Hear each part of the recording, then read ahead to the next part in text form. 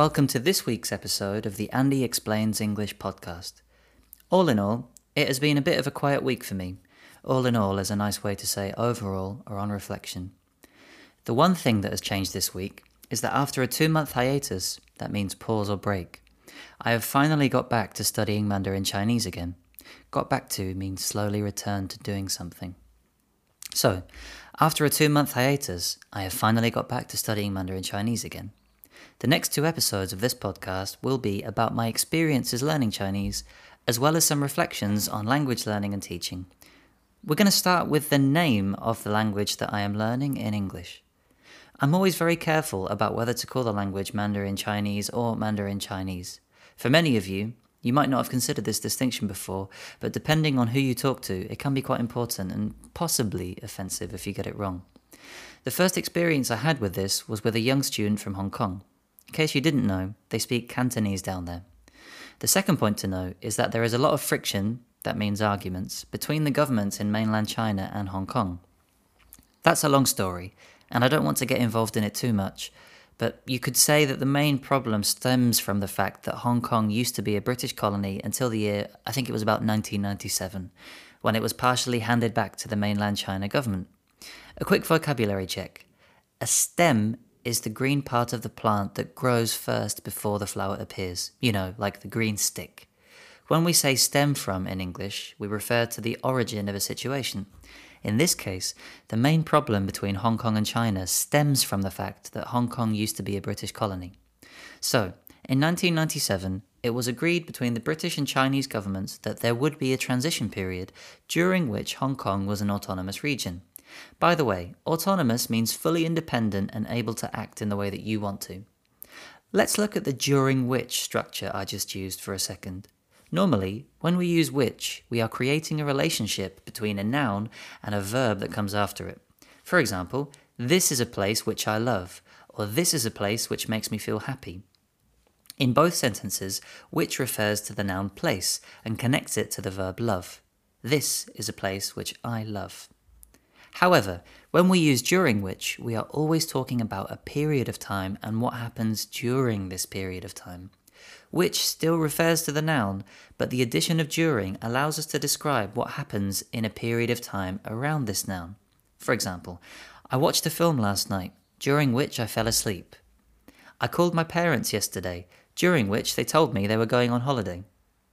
They agreed to a transition period in Hong Kong, during which Hong Kong would be an autonomous region. As you can see, it's often used in the past tense.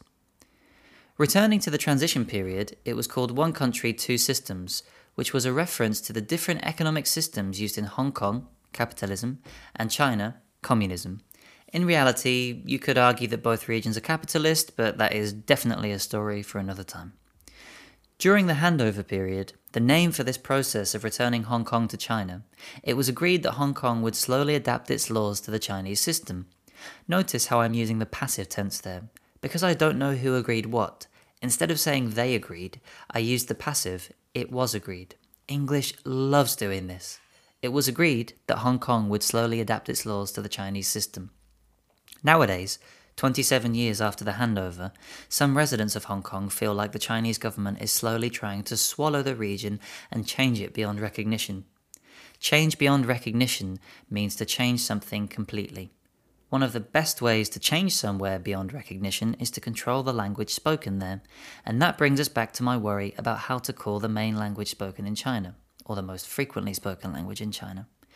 When I met her, the young student I have from Hong Kong always talked about speaking Chinese, and also about speaking a language that she called Putonghua. When I asked her to explain what she meant, I discovered that when she spoke English, Chinese meant Cantonese, and Putonghua, which means common language in English, was how she referred to Mandarin Chinese. If that sounds confusing to you, then don't worry, it took me also a couple of months to get used to it. Also, remember to use the verb take to refer to the length of time that is necessary to complete an action. So, it took me 2 months to get used to the different names for Chinese languages.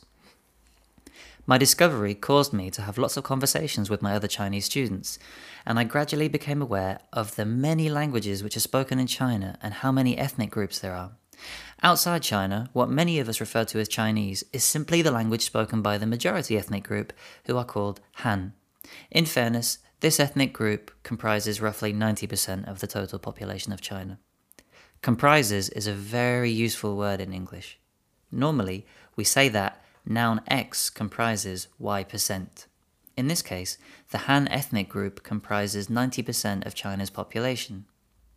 To make a similar comparison, 84% of the UK's population resides in England. Of course, this is not the same as saying that 84% of the UK's population is English, but it helps us to understand why some people sometimes use England when they actually mean the UK. It might be inaccurate, and it might offend people who are from other regions, but it is at least understandable. Returning to China, and actually one of the ways to say Chinese in Mandarin Chinese is Hanyu, which means language of the Han people. In fact, there are about, 6 or 7 different ways to refer to the majority language spoken in China. Now obviously, when you're talking in English, in most situations, it will be completely okay to say Chinese. You don't have to worry about saying Mandarin Chinese or Mandarin or Cantonese.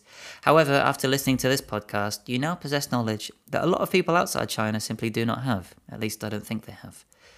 I have used simply here to add emphasis to the verb do not have.